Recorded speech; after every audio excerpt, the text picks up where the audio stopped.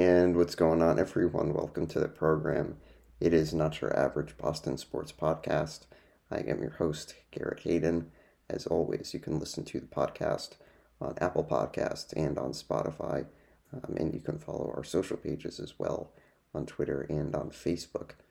Great to be back with you folks this week. Our second episode of the new year. Just want to say thanks to everyone that submitted questions for Guest Friday last week. Got some really good, really interesting questions.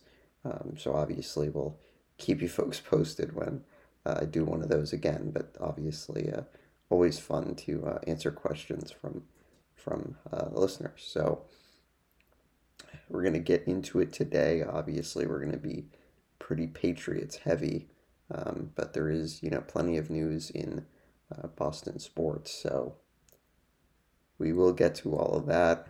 Looking forward to Guest Friday this week. Return of a the return of a returning guest who I've not done a podcast with in quite a while. Ben Baptiste will be back on the podcast this week. We usually have talked about football or Patriots, so we're previewing the NFL playoffs later this week. So you have that to look forward to for Guest Friday. So looking forward to that. But we're going to start with the Patriots, start with the NFL, and I think depending on your viewpoint of this team over the last 6-7 weeks or whatever, some of you may be pleased that the season is over and that you don't really have to deal with the stress of watching this team week in and week out. I mean, I think just not really having any idea of what type of team was going to show up week to week. So, unfortunately, Patriots suffer a pretty frustrating loss to the Bills yesterday, 35-23.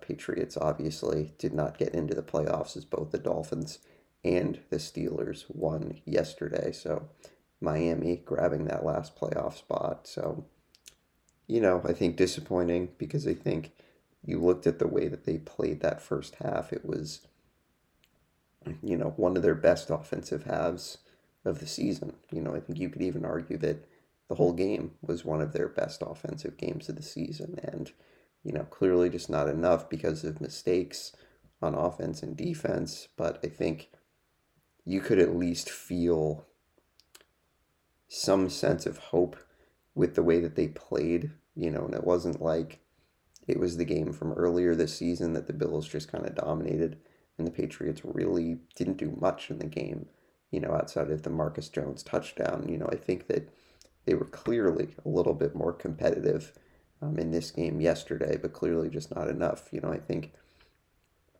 defensively they did about as well as you could do against Josh Allen for a good portion of the game, and then he's going to do what he's going to do. He's going to throw bombs down the field and, beat the Patriots for a couple of long touchdowns, which, I think that honestly at a certain point, he's going to be able to make plays like that. You're just going to have to, hope that your offense can keep up. And I think, this has not been an offense all season that I think we've had confidence in that they can hang with, the best offensive teams in the league. But I think defensively, the Patriots honestly did a pretty decent job, without take away the long touchdowns.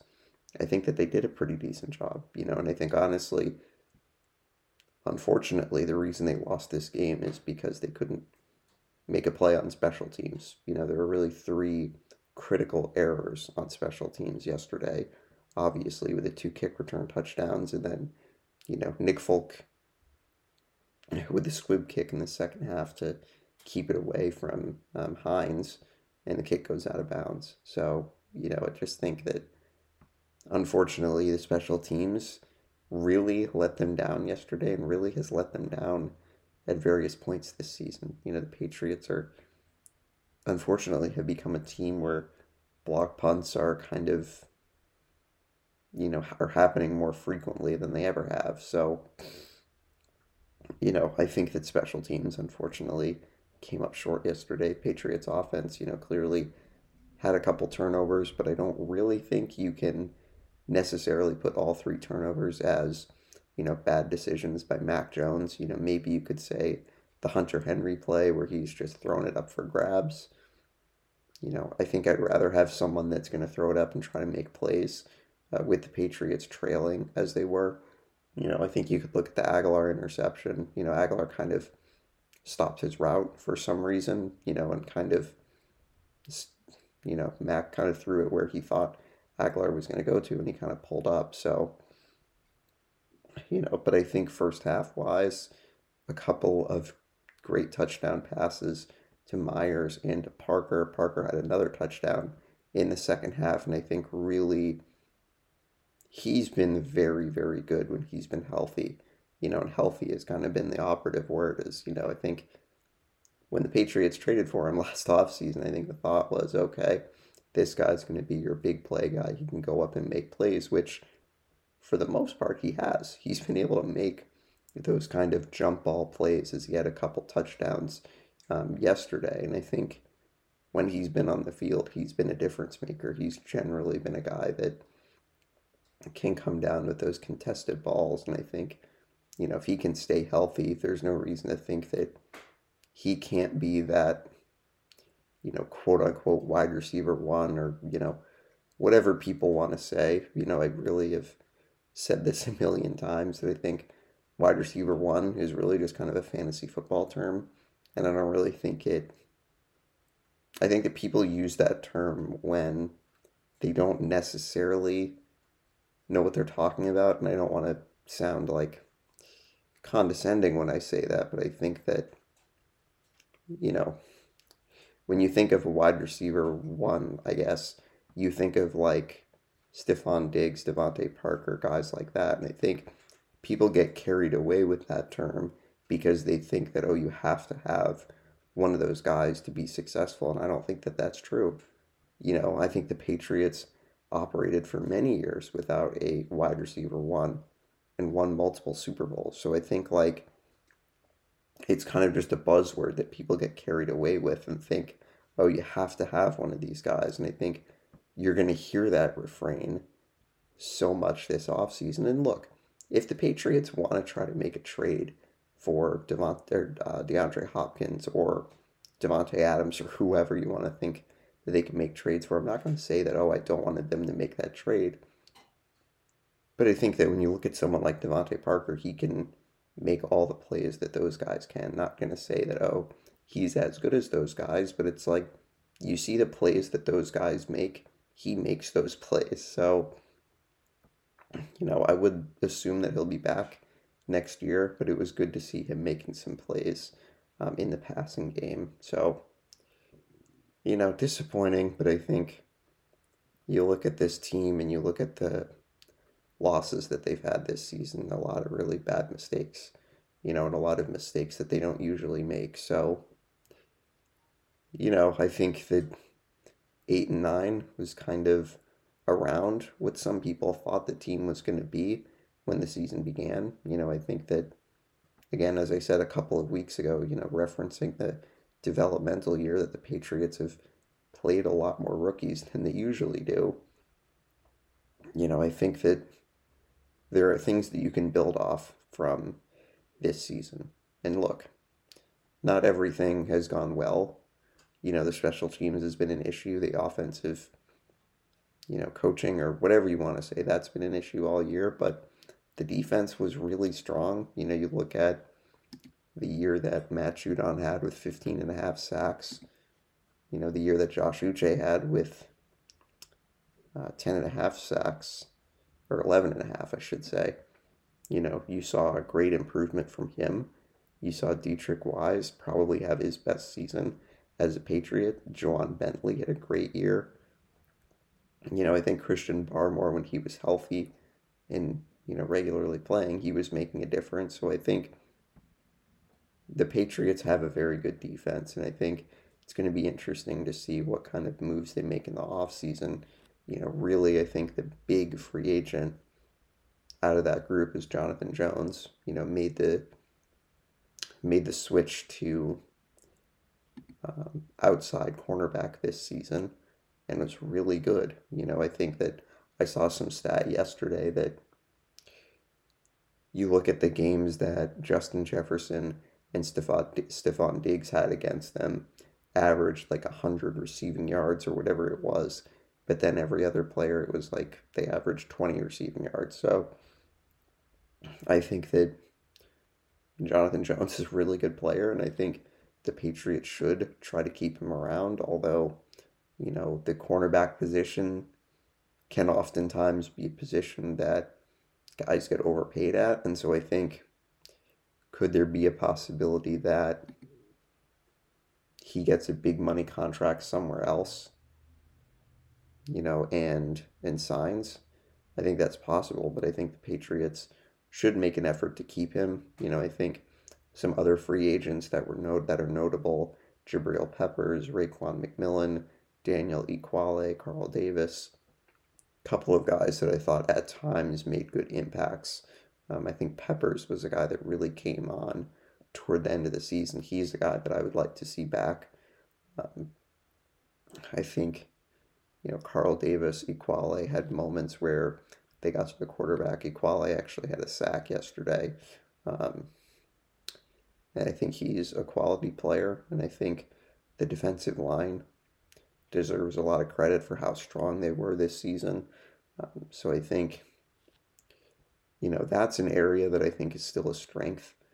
Clearly with someone like Jonathan Jones, I'd be curious to see what the Patriots do, because they do have some solid rookies at that position, with Jack Jones and Marcus Jones. Um, and then, kind of interesting about Jalen Mills, he missed the last 5 or 6 games of the season, but he was pretty solid, I think, for most of the year. So I think, cornerback will be an interesting spot, but I think, as much as this team had their lumps offensively, I think that this is a group that still has pieces that they can, improve upon. It's nice to see Kendrick Bourne having some more receptions late in the year. I think Myers was solid. He's a guy that's obviously a free agent that you have to think about. So, definitely a disappointing way to end the season. But, I think this is a team that, with the correct changes, I think can be a good team. And I think whether those changes are hiring someone like Bill O'Brien, getting a more experienced offensive play caller and a coach, to help work with Mac Jones, and help get some of these other guys more regularly involved. Someone like Kendrick Bourne, like Devontae Parker when he's on the field. Tyquan Thornton, someone that I'd like to see kind of have a larger role this season. But I think, honestly, for a rookie, I thought that he made a somewhat decent impact. 22 receptions, 247 yards, not numbers that are really going to stick out, but the Patriots generally don't have rookie wide receivers making any impact. There were a couple games this year where he made an impact, so I'm kind of going to be curious to see, if they give him a larger role, which I think is kind of assumed with Nelson Aguilar being a free agent. Can't really imagine that he'll be back. So I think, you have Thornton as kind of your speed burner, your guy that can take the top off the defense, and hopefully the Patriots can try to feature him a little bit more on offense. So, those will be some things to look at. I think the Patriots doing more play action, I think from like a tactics standpoint, would help.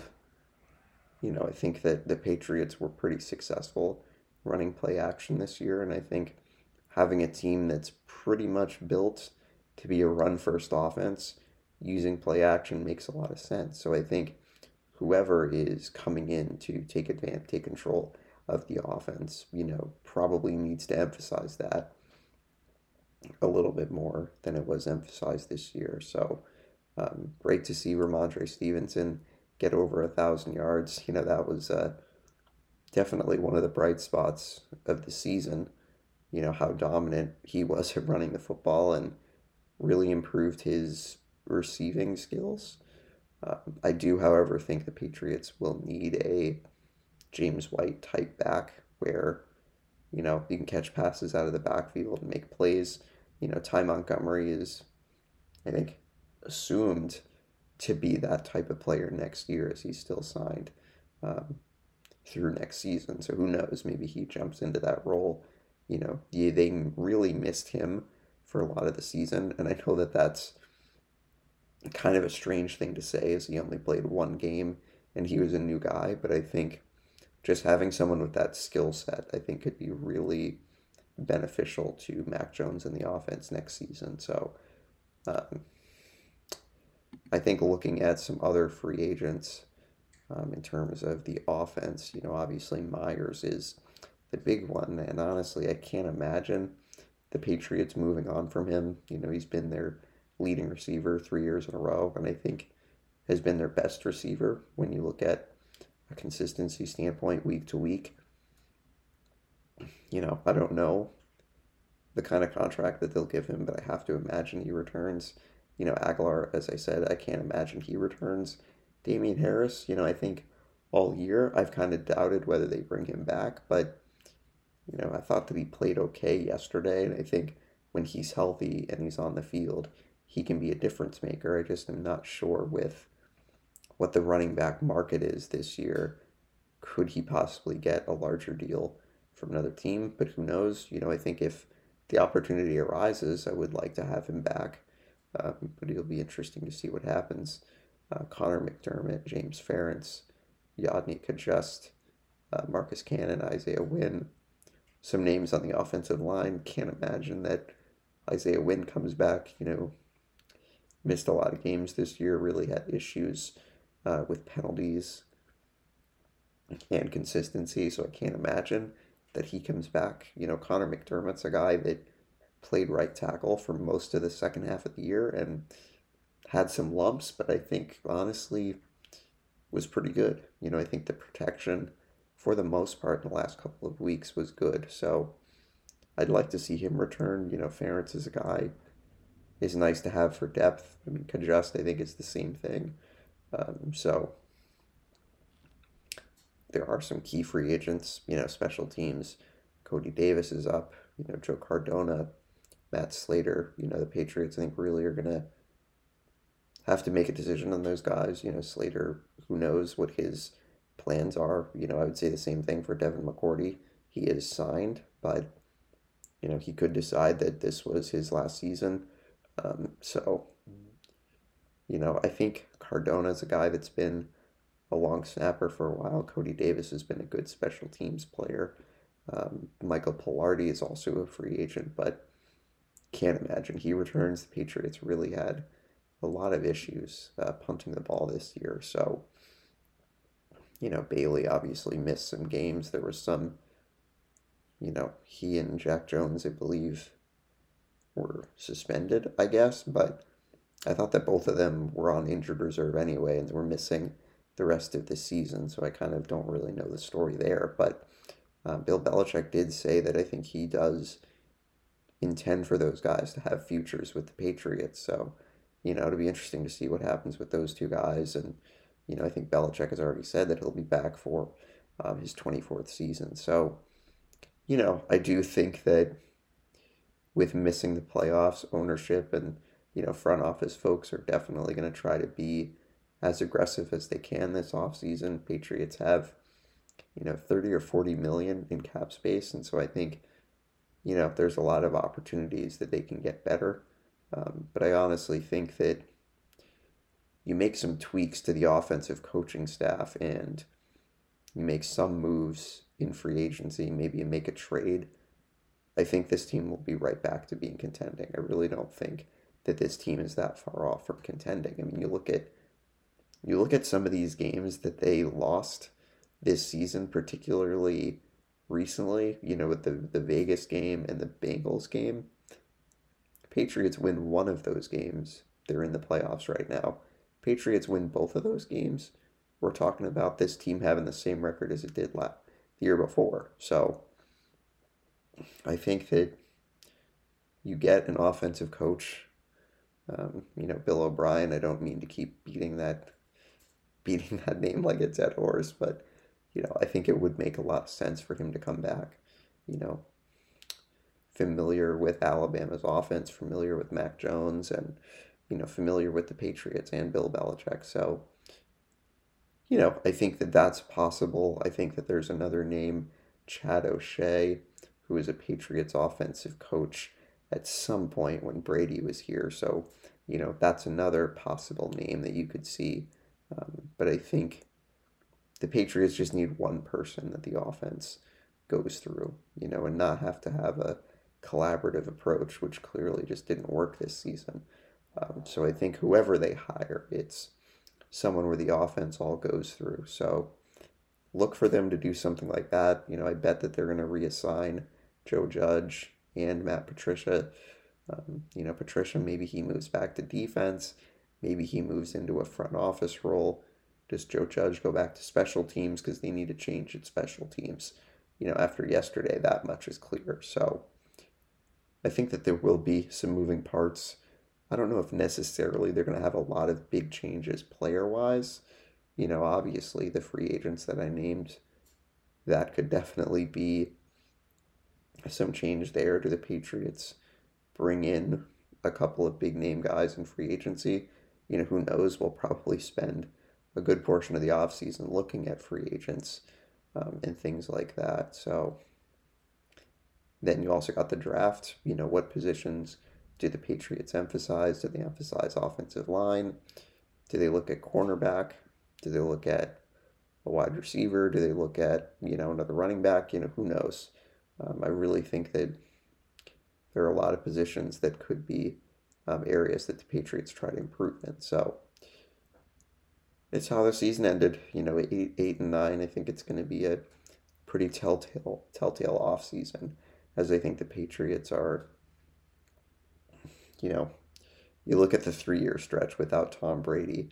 I think this year really is the year that the Patriots are going to look to try to get back to being a winning team and be like, okay, we had this 3-year kind of rebuild, which the team went 500, which I don't know, like rebuilds obviously are not fun, but it's like this is a team that maintained its competitiveness throughout this 3-year run. And I think as much as people want to complain about how poorly the season has went this year, it really wasn't all that bad. It could be much worse. And I also think with the Patriots at 8-9 missing the playoffs, they're going to get a pretty good draft pick.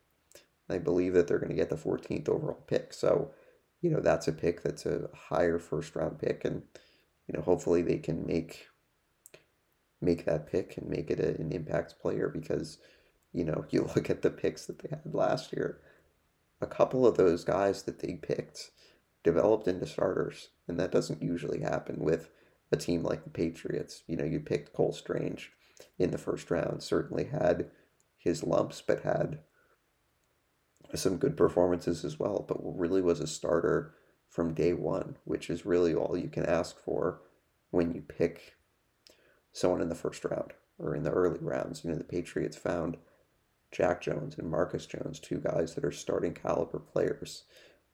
So you'd be curious to see what they do. I kind of like the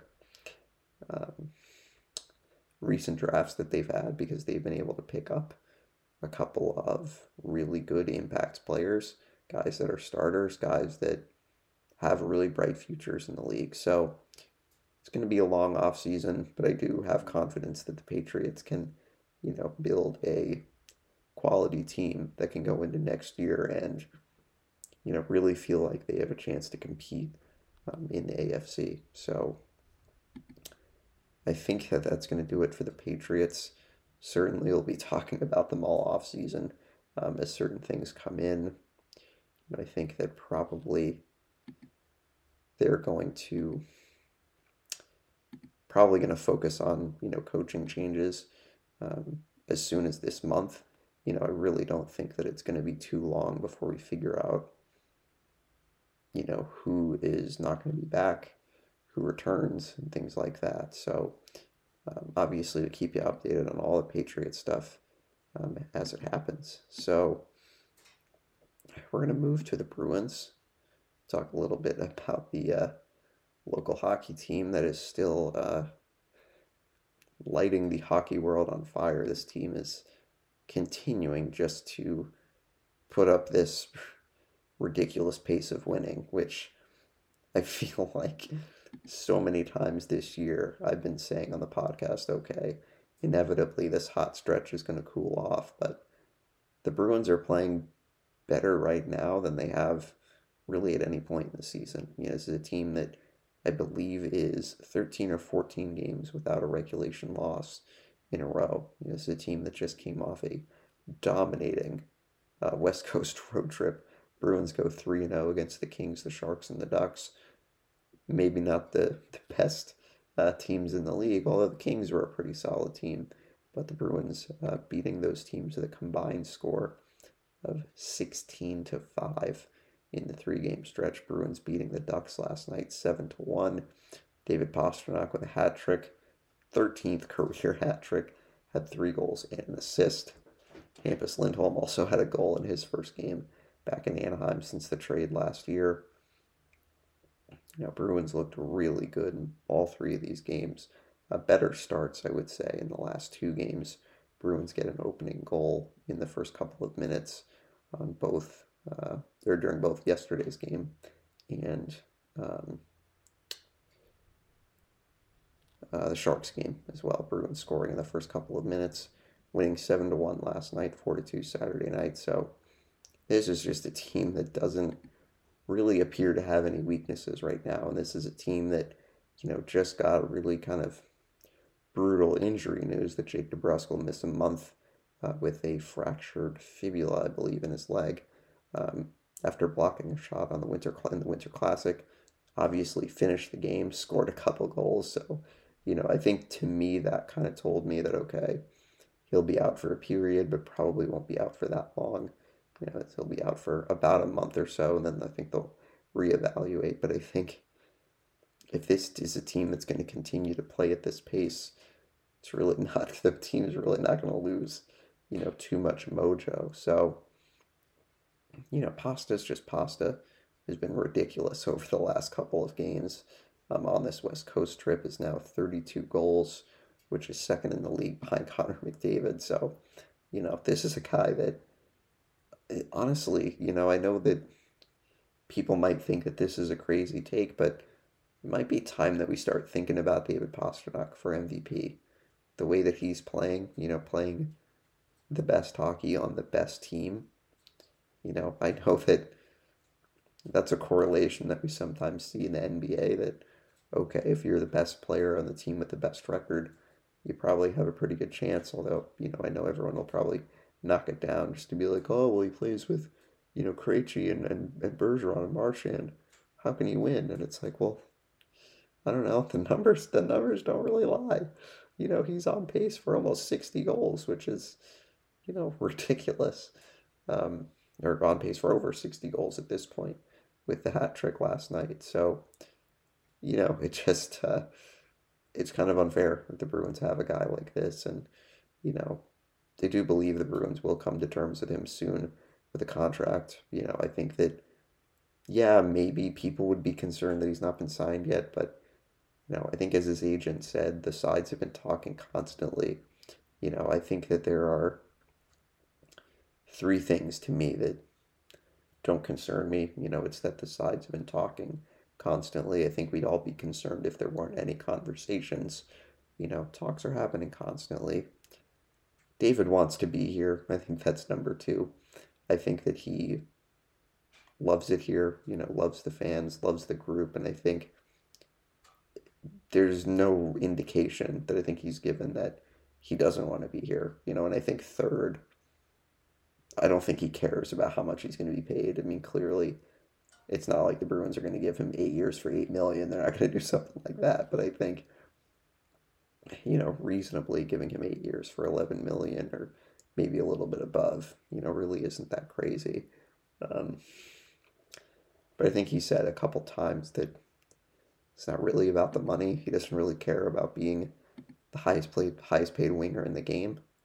He might be the best winger in the game, although, Eric Bellier, Rangers fan, who's got Artemi Panarin on his team, he might disagree with that statement. But um, he's just a guy that's just unbelievable. Loves it here in Boston, wants to win, but I think that whatever happens, or I think that ultimately it will get done. It's just a matter of when it gets done.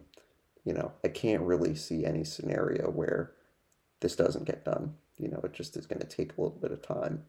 Um, but he's been, unbelievable. Bruins goaltending is now in a little bit of a, I don't want to say a hot stretch, but, Jeremy Swayman has played well recently, has really started to get into more of a rhythm. That was a question on Guest Friday last week about, how the Bruins are using both of their goalies. And I think you look at what Swayman's been able to do recently, on the year 9-3-3 with a 251 goals against, a 905 save percentage has kind of put those early season struggles behind him. And I think, looking at a couple of games may have skewed his numbers a little bit, but I think he's starting to figure it out, which is great. I think it's great news that, if Linus Ullmark ever slows down, you can have a capable backup. But, Linus has been unbelievable. He was just named to the Atlantic Division All-Star team. Well deserved for him. He's been the best goalie in the league, and it's really not close. The numbers that he's been putting up. I think we've not seen a season like this since Tim Thomas, the year the Bruins won the Cup. I think Ullmark's performing like that, maybe even better, so really no concerns there. I think losing Jake DeBrusk really sucks just because of the season that he was having. You look at the point totals that he was probably going to be well on pace to score 30 goals this season. Now might not get there with missing time, but I think it just sucks the season that he was having, but I don't really think that it affects this Bruins team much. The Bruins easily won all three of their West Coast road trips, West Coast road trip games, and now they have a break. Don't play till Thursday against the Seattle Kraken. Have a nice 3-game homestand after the rest. So you look at Pastrnak, he's been excellent. Marchand's been great recently. David Krejci had 3 points last night. He's starting to come on, and it's kind of amazing what a year away from the NHL has done for him. Is he's almost a point per game player. He's missed some games, but 31 points in 35 games, you can't really get too much better than that. Pavel Zacha has been a great addition to the team. He had a couple of assists last night. He has 25 points. You're starting to see Trent Frederic really make an impact. I know we've talked about him a lot this season. Craig Smith has gotten back into the lineup recently, scored on Saturday, and played with the top line yesterday. So it's good to see him, get an opportunity to play with Marchand and Bergeron. Chris Wagner has been called up from Providence, did play last night. So you might see some of him in the next couple of weeks with DeBrusk being out. Curious to see if the Bruins, do anything major in terms of calling someone up. I think I'd be surprised, just because I think you have a lot of top-end talent still, and I think, you don't necessarily need a Fabian Lysell or someone from Providence to kickstart your offense. If, I don't want to say too much, but I think, if maybe there's another injury, you could see a player from Providence, but, I think Wagner's a good guy to bring up, as a guy who's a consummate professional and, really enjoys being on this team. The fans like him, so he's a guy that I think will draw into some games. And I think, having the luxury of putting Taylor Hall pretty much wherever you want, is great. That he can play third line, he can play second line. The Bruins put the Czech line together with Zacha, Krejci, and Pastrnak last night. They were great. Pastrnak, obviously, with the hat trick. Zacha, a a couple of assists, and Krejci with 3 points. So really not a lot of areas that I think you would be concerned about this team going forward. I think as we get closer and closer to the trade deadline, there definitely begs the question of what will the Bruins do? Will they try to really improve this team? I don't really know how much you can improve this team when they've won 32 of their first 40 games, but I think undoubtedly there are going to be other teams that are going to be trying to go all in and try to, take a crack at the Bruins. And I honestly think the Bruins are in a position where, they could make a trade to make themselves even better. But I also think this team's playing really, really good hockey. And I think you would want to be careful in terms of breaking up any of that chemistry. And I'm not trying to say that the Bruins shouldn't make a trade. They absolutely should. But I think the Bruins need to kind of be a little bit, I don't want to say careful, but I don't think they necessarily need to bring in Patrick Kane. I don't think they necessarily need to bring in Bo Horvat, although he's kind of my ideal guy that I love the Bruins to trade for because I think it puts them over the top, and I think he's a player that could be here for a while as he's a center, and the Bruins kind of need all the center depth that they can get with Bergeron and Krejci. Not really sure about their future, although Bergeron's playing like I'm not sure if he's going to retire anytime soon. He's looking like Brady. He's like getting better with age and playing at an even better level than he did last year, which doesn't even seem fair. But I think, you do always want to be thinking about the future. So Horvat could be a guy that you could get. But I also think the Bruins could be smart. They could bring in someone else who maybe is not a sexy name, but someone that can play hard for you every night, put the puck in the net. I think really the Bruins might just be looking for another goal-scoring winger. Doesn't need to be Patrick Kane. Doesn't need to be Vladimir Tarasenko. They could be someone that just plays solidly, and gives you points consistently. So I think they could add their, defense. I think it's possible that maybe they add another right-handed shot, but I think, Brandon Carlo's been playing really well lately.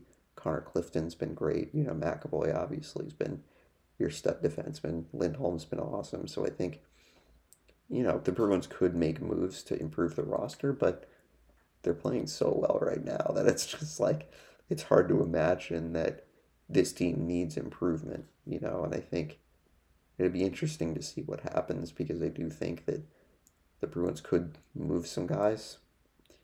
Craig Smith, maybe it's possible. Mike Riley has been in Providence. You could move him. So I really think that anything is on the table for a couple of those guys, but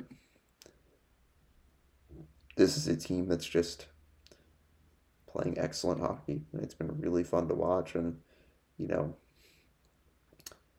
one of the things that I think Jim Montgomery had said recently that the Bruins do need better starts so they don't have to be a team that has to come back and play, a 3-goal third period to win a game.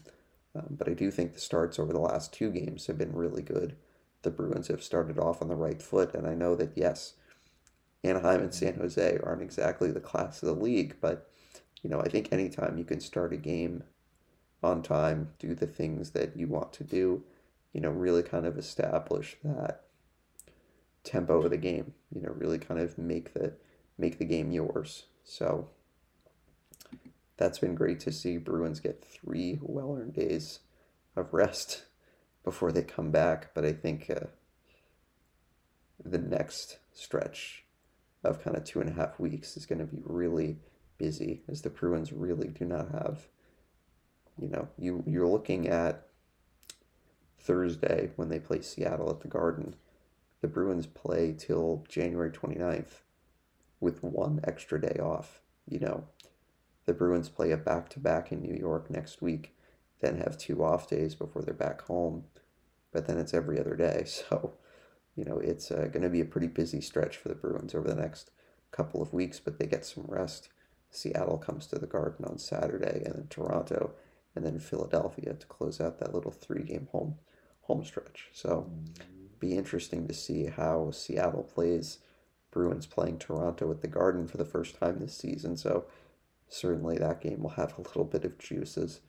Toronto has been a really good team this season as well. So, looking forward to the next couple of weeks for the Bruins. It's going to get busier. Um, I think they'll still be kind of moving some guys around in the lineup. Curious to see if anyone gets called up. But I think that this is a team that's just playing their very best hockey right now. And it's, again, just been a pleasure to watch them all season, playing hard, you know, coming up with timely goals, timely saves, the goalie hugs at the end of the games. Those are always fun.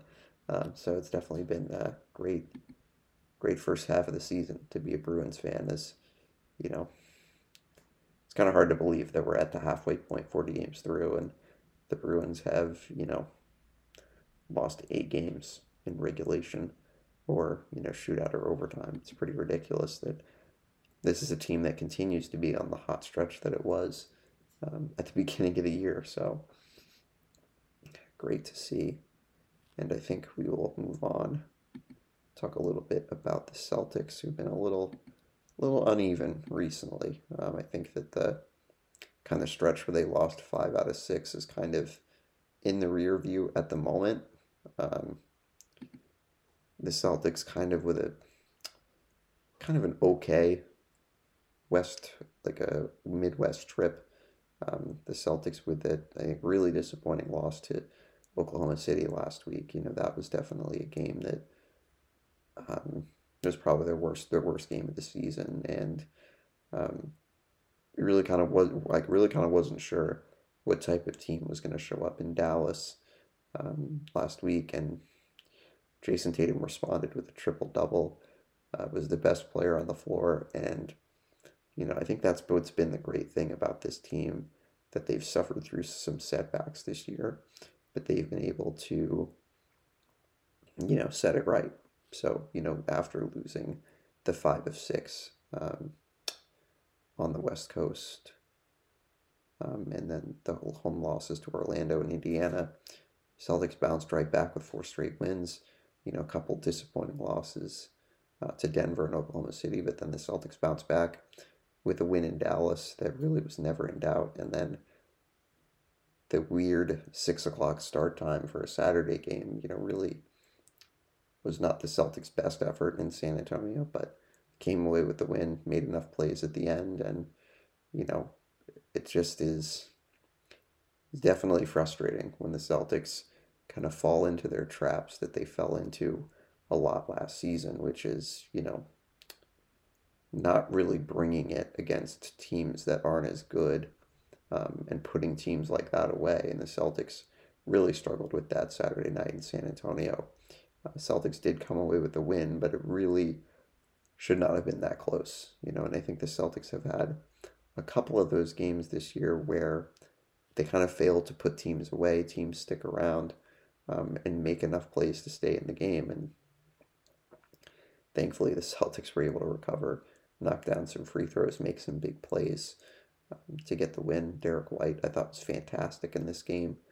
He's had a couple of really good defensive games, had 11 assists in the Spurs game on Saturday. So great to see him as a distributor, and I think Marcus Smart, obviously going down with a knee injury in that game, kind of not sure about his availability, but I think Derek White's someone who can absolutely step in if Marcus needs to miss some time. As White's, play has been great defensively, the 11 assists, and, Rob Williams is starting to really kind of get into the swing of things, I think, to the point where the Celtics may want to start thinking about starting him. I think that clearly they're trying to take things slowly. Perhaps he was on a minutes restriction when he first came back from injury, but I think now might be the good time that you can start him. I think that at a certain point, he's going to have to play more minutes. I think that, yes, you want to be as careful as you can with him and his injury history, but I think at a certain point, you kind of just have to let go and, hope that he can stay upright and stay on the court, because he's a huge difference maker for this team. So hopefully he can start a couple of these games. Celtics, like the Bruins, are going to be very busy over the next couple of weeks, really, rarely having any extra days off, really for the rest of the month. The Celtics do start a two-game homestand with a game against the Bulls and then Wednesday against the Pelicans. And then the Celtics will travel for three in a row against Brooklyn, against Charlotte, and then against Charlotte again. Bruins will play, or Celtics, excuse me, will play the Nets on Thursday and then Charlotte on Saturday and next Monday. So it's a busy stretch for this team, and you got some teams that are playing pretty good basketball that are coming in. The Bulls clearly have had their issues this season, but they're starting to play well. They've won three in a row, and they're always a team that gives the Celtics fits for whatever reason. So, if this is a game tonight, the Celtics really have to be up for, because this is a Chicago team that, is always a good rebounding team. DeMar DeRozan, Zach LaVine are playing at a really high level right now. So the Celtics are going to have to be focused, and I think that's kind of been the biggest issue with some of the games that they've lost this season, or some of the games that they've failed to put away bad teams. It is interesting, although it doesn't feel like it. The Celtics do have a better winning percentage against teams that are bad. It doesn't really feel like that, because it feels like the Celtics have, trouble getting up for teams that are bad. But the next three teams the Celtics are playing are not bad. They're pretty solid teams. So it's Chicago tonight. It's New Orleans Wednesday. They're a team that's been in the battle for the number one seed in the West. And then, Brooklyn, who's been playing out of their minds recently, although I'm not sure about Kevin Durant's availability. He hurt his knee last night in Miami, didn't return to the game. So be interesting to see, but I do think that this is definitely a team that needs to have their mind right, and whether that's Joe Mazzulla getting through to them, or the guys just needing to make sure their focus is where it needs to be, and where it needs to be throughout a game. I think too many times on Saturday, the Celtics looked like they were going to take control and then just took their foot off the gas. And, that's something that they've been working through a lot this season, especially lately. And I think that, is it sometimes coaching? Certainly. The coach's job is to, be aware of situations in the game and, motivate his players. But I also think at a certain point, the players kind of need to figure it out for themselves, and I think that that's kind of been Joe Mazzulla's strategy this season, is letting the guys play through things. Because honestly, I think, he's been with this organization for a couple of years now. He's been around Jaylen Brown, Jason Tatum, Marcus Smart, when you think about the core of this team. And I think at what point do you kind of let them kind of figure it out on their own? I think I've appreciated that they've done that, because I think the Celtics kind of need that, and I think for the most part it's worked. For the most part, the Celtics maybe have to deal with a team's run of 7-0, 8-0, 9-0, but then the Celtics come back, and they regroup. And I think that, maybe that strategy didn't work in San Antonio the other night, but I don't think that's to suggest that it's a strategy that's failed, because the majority of the season, it hasn't failed. The majority of the season, it's worked. So, I think that it's maybe unconventional the way that Mazzulla uses, or, doesn't use his timeouts, but I think it's a way to kind of challenge the team. And instead of calling a timeout and, barking at the guys and saying, oh, you need to try harder, yelling at them or whatever, it's a way to be like, okay, you're going through a tough stretch right now. You need to get through it. And I think certainly maybe that's one way to coach in the regular season. In the playoffs, is it going to be a different thing? Who knows? But I think, as much as I think guys off the bench give you energy, the guys that are, in the starting lineup, they need to be able to do that too. It's not like one player is going to make that much of a difference. And I mean, maybe it does, but it shouldn't be that way. I think when you're late in games, you have to continue doing what you've been doing. And I think too many times on Saturday, it was, they're moving the ball, hitting threes, making the right plays, and then, they get into close game situations where Jalen and Jason are holding on to the ball, and not running offense the way that they had been the whole game. And so I think they need to have a better, focus and a better mindset late in games. And I don't really think that that's necessarily a coaching problem. I think that it's an execution thing, and the guys need to have the right mindset. So, it'll be interesting to see what happens over the next few weeks when the Celtics play a couple of teams that maybe aren't as good, but they also have some good teams mixed in there as well. So the motivation and the hunger to play, to do the right thing and make the right plays has to be there for this team. So, it'll be interesting to see how they do tonight against Chicago. Celtics then will play New Orleans on Wednesday, Charlotte on Thursday, Brooklyn on Thursday, Charlotte Saturday and Monday. So 5 games the Celtics have in the next week. So it will be a tough stretch for them. So I think that's going to do it for the Celtics. We're going to move on to the Red Sox, who, finally made kind of a big splash, if you will, this offseason. Rafael Devers is back, and it's just simply a move that they had to make, giving Devers the long-term deal. They had actually, a day before, signed him to a 1-year contract to avoid arbitration, but then obviously giving him the long-term 11-year, $331 million extension from the Red Sox. So he'll be with the Sox through his age 37 season. Getting him for his prime years is, I think, exactly what they needed to do. And I think especially with losing Bogaerts this offseason, it was a move that they kind of had to make. I'm not going to sit here and applaud the team for doing this, although, it's a move that makes you better for the long term. And I think, you would rather have him on the roster than not. And I think the money and the years, really is not something that's going to, really going to affect much.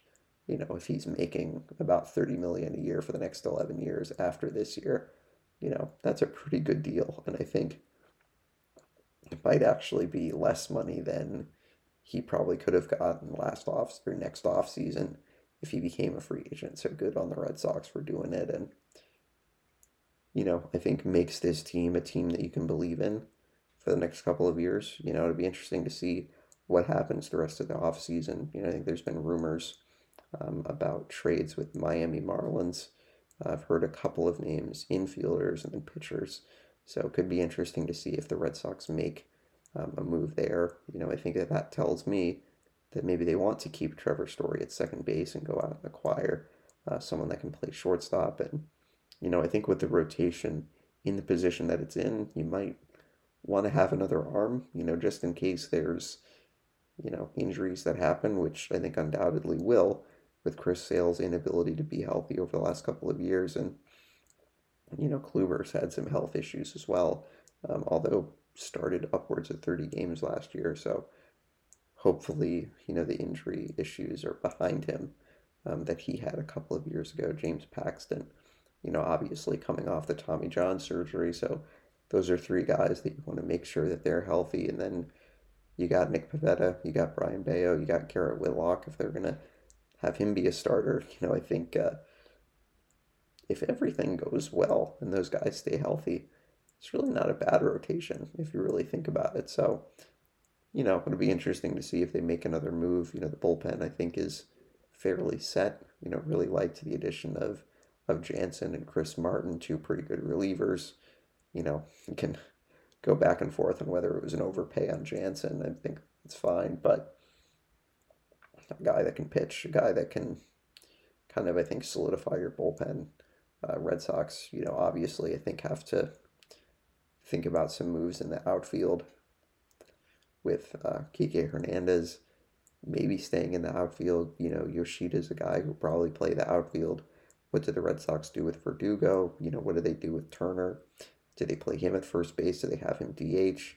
I think that there's a lot of moving parts. And then, there's players like Bobby Dahlbeck and Christian Arroyo. Where do they fit in?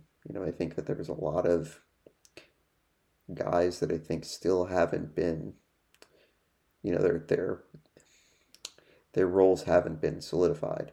So I think that you have a lot of decisions to make with those couple of guys.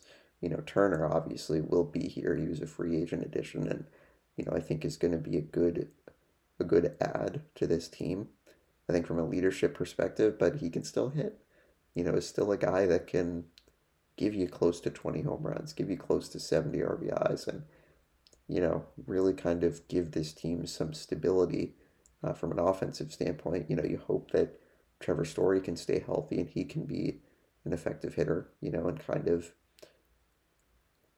smooth the loss of Bogaerts, who's an excellent hitter. So still, I think a lot of moving parts for this team in the offseason, but, getting Devers signed, I think, is the best thing that you could have done, and if you really want to get into specifics, I think that when you think about Bogaerts and Devers is probably the guy that's going to be more valuable to you, through the rest of that contract. Bogaerts, as good of a player that he was last year, I don't know if he's going to have that same effect on the Padres. I don't know if 4 years from now are the Padres going to look at that contract and regret it. Who knows? I mean, I don't think that obviously the Red Sox were intending to give him that deal, which, I think is fine, but I think it's just the way that they handled the whole contract situation, is disappointing. That, if the Red Sox had offered him something, respectable at the time, then maybe he would have stayed. But, things happen for a reason, and, let's see what this team can do. Still a lot of questions, still a lot of moving parts, but I think that there is an area where there is an opportunity for the Red Sox to be a quality team in 2023. So we'll see what else they can do in the rest of the offseason. Pitchers and catchers reporting in about a month from now. So it'll get very interesting as we get closer to that. So I think that there's not any more Red Sox stuff. Keep you updated if there are any moves that they make between now and February 13th or whatever the date is that they report down. So I think that we will move on, talk about the NFL, take a look at the games from this past weekend, as many of them had playoff implications. The games yesterday and then the games Saturday. So the games on Saturday, the Chiefs dominating the Raiders 31-13. Jarrett Stidham got another start for the Raiders. Did not necessarily do as well as he did the first game.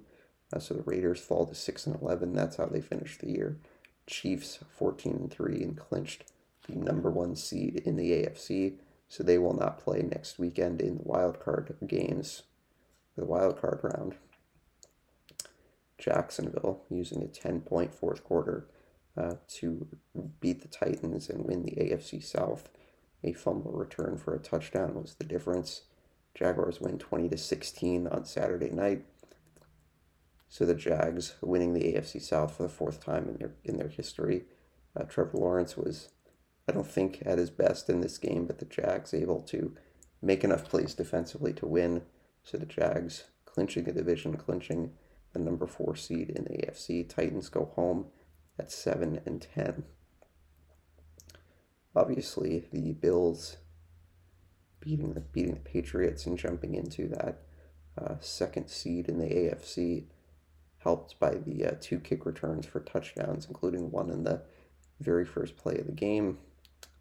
Not a great way to start the game if you were the Patriots, but a pretty electric start if you were a Bills fan. The Falcons ensure that the Buccaneers will be going into the playoffs with a sub-500 record at 8-9. Falcons with the win, 30-17. Desmond Ridder with 2 touchdown passes. His first 2 of his career as the Falcons beat the Bucs 30-17. Falcons finished the year at 7-10. The Vikings using a quality running game in Chicago yesterday. They win 29-13. The Vikings finish the year at 13-4. Bears at 3-14. Vikings will open the playoffs as the third seed in the NFC. The Bengals beating the Ravens to avoid the potential coin toss of where their potential wild card game could have been played. I didn't really exactly read all the scenarios there, but the Bengals take care of that by beating the Ravens 27-16. Bengals win the AFC North 12-4 on the season. Ravens fall to 10-7, so the two teams will play again next weekend in the wild card playoffs. Ravens may get Lamar Jackson back for that game, who knows? But the Bengals, a pretty dominant first half in their win. The Texans beating the Colts, improving to 3-13-1. Colts fall to 4-12-1. Texans get a winning field goal at the end. Davis Mills, 3 touchdown passes for the Texans, who actually lost their chance to have the number 1 pick, as now the Bears will have the first pick in the draft. The Dolphins beating the Jets to clinch a playoff berth, 11-6 the final score. They got a safety on the final play of the game after kicking the go-ahead field goal with 23 seconds. So Dolphins are in the playoffs, beating the Jets 11-6. Don't really know who's going to be available for the Dolphins when they play the Bills in the first round of the playoffs, as the Dolphins getting the 7 seed. Skylar Thompson made the start, played, just okay in this game. So I don't really think I give the Dolphins much of a chance to win if they're playing the Bills with Thompson at quarterback. Who knows about the availability of Teddy Bridgewater. So Dolphins get the win, clinch the playoff spot. The Panthers hit a game-winning field goal in the final seconds. Panthers beat the Saints 10-7. Both teams finished the year at 7-10. The Steelers did their part to play for the final playoff spot, but ultimately did not matter with the Patriots' loss and the Dolphins' win. So the Steelers end the season at 9-8, 28-14, the final score over the Browns. The Broncos and Russell Wilson played a pretty good offensive game for really kind of the first time this season, as they beat the Chargers 31-28. Chargers will be the 5 seed in the AFC. They will play Jacksonville in the first round. Broncos 5-12 on the year. Chargers 10-7. The Eagles clinching the number 1 seed in the NFC. 22-16 the final score over the Giants. The Giants did not play their starters, as they were firmly in as the number 6 seed. They will play Minnesota in the first round of the playoffs. Brock Purdy with 3 touchdown passes for the 49ers as they clinch the number 2 seed in the NFC. 38-13 the final score over the Cardinals. The Seahawks with a game-winning field goal in overtime. 19-16 over the Rams. And the Seahawks, with the Packers' loss last night, got into the playoffs as the 7th seed in the NFC. The Commanders beat the Cowboys 26-6. Cowboys just really bad in this game offensively, as they will be the 5 seed in the NFC. They'll play the Bucs in the first round. And then the Lions with the big win over the Packers last night, 20-16. Packers eliminated from the playoffs. Lions get the win, although the Seahawks had the tiebreaker over them, so they make the playoffs. But the Lions finish the year with a 500 finish the year with a winning record. It's good stuff for the Lions there. They finish at 9-8. Packers at 8-9. So just some quick notes before we take a look at the playoff schedule. The Texans firing Lovie Smith after his first season. The Browns have fired their defensive coordinator. So I think you'll see announcements from coaching staffs over the next couple of weeks. So looking at the playoffs for what you got in the wild card round, both the Eagles and the Chiefs getting first round byes, so they will not play. Playoffs kick off on Saturday afternoon on Fox. The Seahawks travel to San Francisco to take on the Niners. And then later that night at 8:15, the Chargers travel to Jacksonville to take on the Jags. And then you have 3 games on Sunday. Miami at Buffalo, 1 o'clock. And then the Giants at Minnesota, 4:30. And then Baltimore at Cincinnati at 8:15. And then the Monday night game, the Cowboys will travel to Tampa Bay to take on the Bucs. So obviously the number 1 seeds will take on the lowest remaining seeds in the divisional round, and then the other 2 winners will play each other. So that will be very interesting to see. We'll obviously talk more about the playoffs on Guest Friday. Looking forward to that with Ben Baptiste. So we will move on. Take a look at some NHL notes. Take a look at the standings as well. So obviously there is an announcement for the all-star rosters, I should say. We'll take a look at those in a moment, but just some notes from around the league. The Capitals got Nick Backstrom and Tom Wilson back into their lineup as they won yesterday. Both of them had missed most of the first half of the season. Jack Eichel returned from injury at 3 points in the Knights' win against the Kings the other night. Take a look at the standings. Then we'll take a look at the initial all-star rosters. So Bruins obviously first in the Atlantic, an 11-point lead over the Toronto Maple Leafs, and then 19 points ahead of the Tampa Bay Lightning, which is kind of ridiculous to fathom at the moment. So the Bruins in first in the Atlantic, followed by Toronto and Tampa Bay, and then in the Metro, Carolina atop the division with New Jersey and Washington in second and third respectively. And then in the wild card positions, the Rangers and the Penguins have the spots with the Islanders even in points with the Penguins, and Buffalo is just 4 points back of that final playoff spot. In the Western Conference, Vegas leads the Pacific and the conference with 56 points. Kings are in second with 52 points, and then the Kraken are in third with 48 points. In the Central, Dallas leads the division with 54 points, followed by Winnipeg with 53, Minnesota with 47, Calgary and Edmonton with the final playoff spots at the moment, with Colorado and St. Louis just 3 points, or just 2 points behind, and Nashville is 3 points behind that final playoff spot. So now we're going to go to the NHL All-Star rosters. There is a fan vote that is going on through January 17th, as you can vote for the rest of the rosters. Take a look. There you go. So the 11 first-time players making the All-Star team. So the NHL will go back to will have the 3-on-3 tournament with each division playing against each other.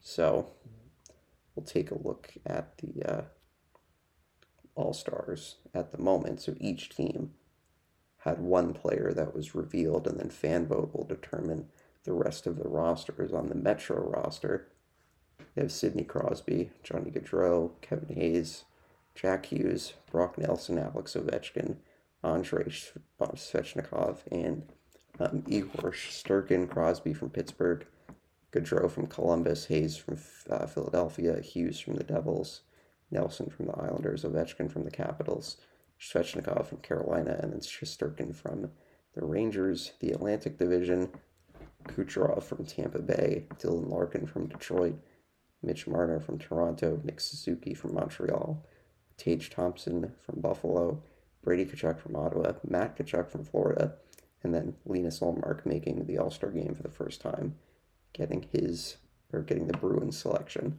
In the Central Division, Kaprizov for Minnesota, Keller for Arizona, Jason Robertson for Dallas, Vladimir Tarasenko for St. Louis, Seth Jones for Chicago, Cale Makar for Colorado, Josh Morrissey for Winnipeg, and UC Saros for Nashville.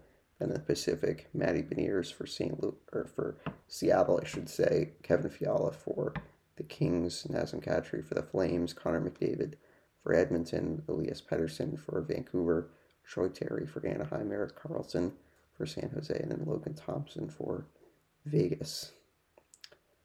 There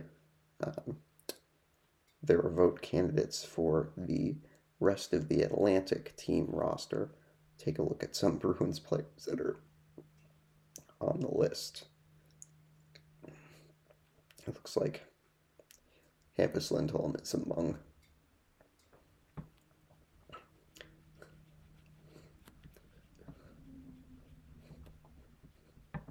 the favorites for the Bruins candidate. And I think you would think that Pastrnak will be one of the candidates as well from the Bruins, as he has put together a pretty good season so far with 32 goals, just second in the league. So that, I think, is it for the NHL. We'll take a look at some games for tonight. Philadelphia and Buffalo at 7 o'clock, Nashville and Ottawa at 7:30, Seattle and Montreal at 7:30, and then Edmonton and Los Angeles at 10:30. So I think we'll take a look at the NBA, take a look at some notes, and take a look at the standings as well. Kevin Durant will undergo an MRI on his knee after hurting it last night in Miami.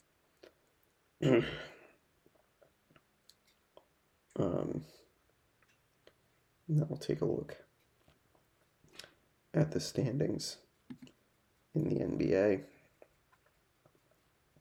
Celtics in first place in the East, 28-12, just a game ahead of the Brooklyn Nets. And then Milwaukee and Cleveland in second and third, or third and fourth. And then Philadelphia in fifth, Indiana in sixth. And then in the play-in positions, the Knicks, the Heat, the Bulls, and the Hawks, 7-10.